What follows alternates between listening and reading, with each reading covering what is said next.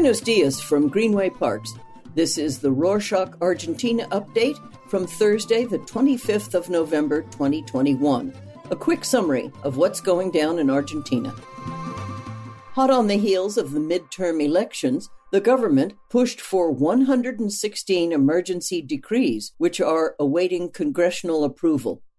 The reasoning is clear. Since the newly elected lawmakers will take their seats on the 10th of December, there are a few things the government wants to have approved before they lose the majority in Congress. Lawmakers from the opposition walked out of these bipartisan talks, accusing the government of disrespecting the Constitution. They said that these emergency decrees do not respect the Constitution because their time limits expired long ago without dedicating to them serious and thoughtful debate. The ruling party, on the other hand, stated that the opposition is just making a huge fuss out of something customary in Congress. It is true that issuing DNUs, which stands for Decree of Necessity and Urgency, has become a customary thing in Congress. If you're not familiar with how this works, a DNU is basically an order issued by the president that has the force of law. It comes into effect almost immediately after the president issues it, but afterwards, the National Congress must determine whether it will be allowed to remain in force or not. On that note, a new law worth celebrating is the recent extension of paternity leave for provincial employees.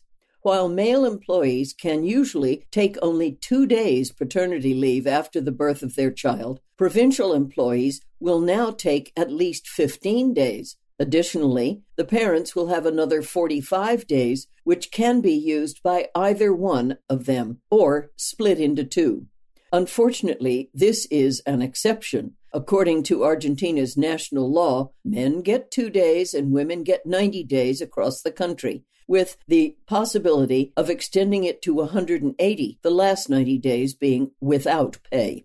This new law adds another 45 days of paid leave to the usual 90, again, only for provincial employees.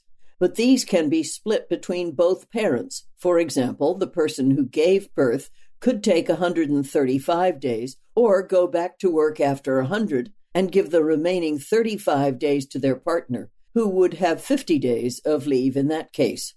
In case of adoption, parental leave will be extended from 90 days to 120 or 180 days, depending on the age of the child. Although this is not ideal, any effort toward a balanced parental leave is a small step toward gender equality in the workplace.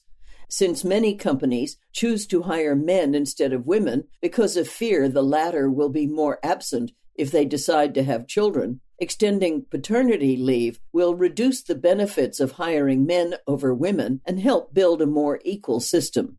Speaking of the workplace, or rather the lack of, Buenos Aires will host Latin America's first ever conference for digital nomads, that is, people who use today's technologies to earn a living without being tied to an office space and conduct their life in a nomadic manner. Nomads BA will take place both virtually and in person, running from the 28th to the 26th to the 27th of November, and participants will be able to enjoy talks and workshops on a range of subjects, from business models to personal branding. The effort stems from the effort of the Buenos Aires city government hopes to attract around 22,000 digital nomads to the capital by 2023. In order to do so, they are on a mission to highlight the benefits of living in Buenos Aires, mainly its culture and diversity, but above all, its affordability.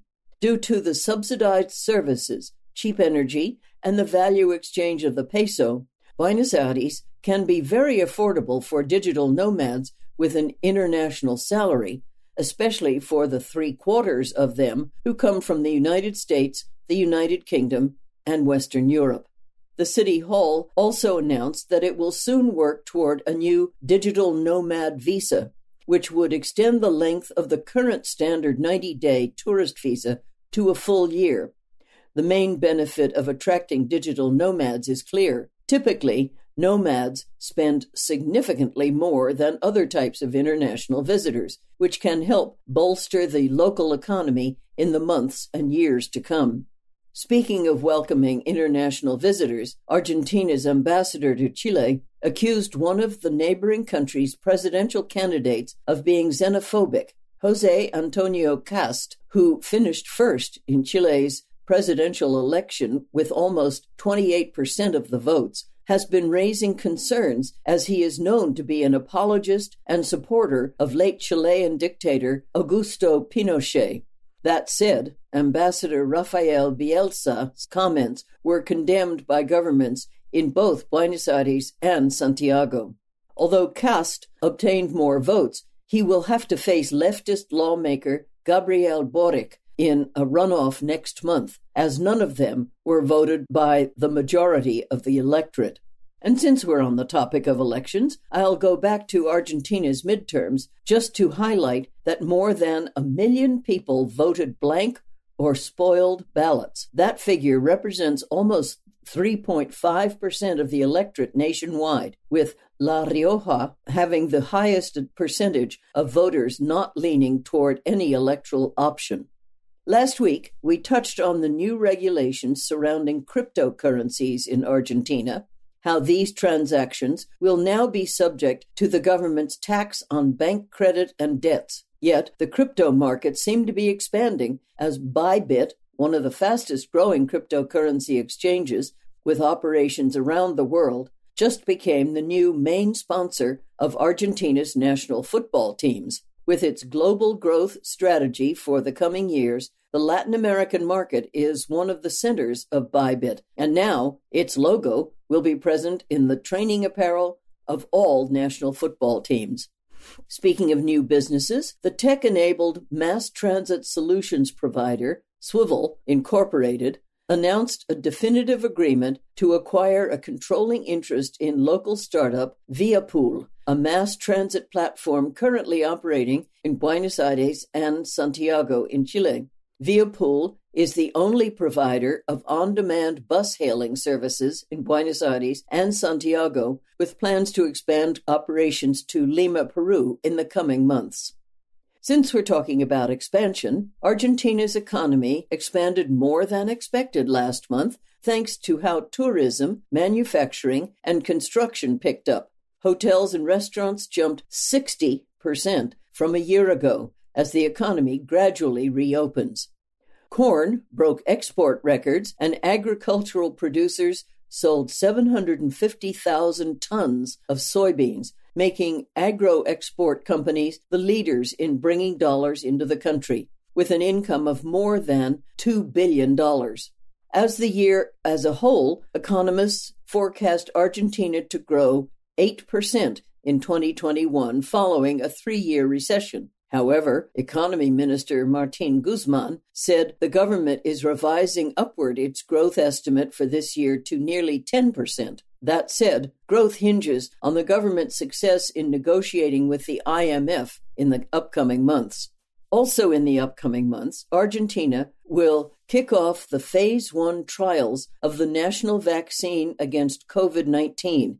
The preclinical studies are expected to finish by the end of 2021, and if everything goes well with the following phases, they could start scaling the production of the vaccine in 2023. Called Arbac Cecilia Grierson, this vaccine will serve both as a primary vaccine and as a booster for people who received other vaccines and whose immune response has begun to decline after a period of more than 6 months.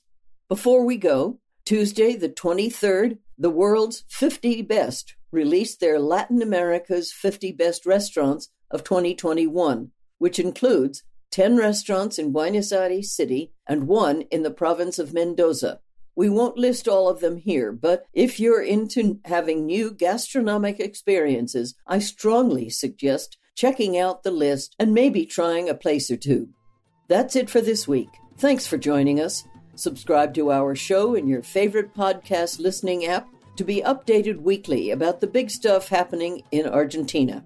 Let us know your thoughts and ideas by emailing us at our new email, Argentina at Rorschach.com, or follow us on our brand new accounts on Instagram at Rorschach Argentina and Twitter at Rorschach_ARG.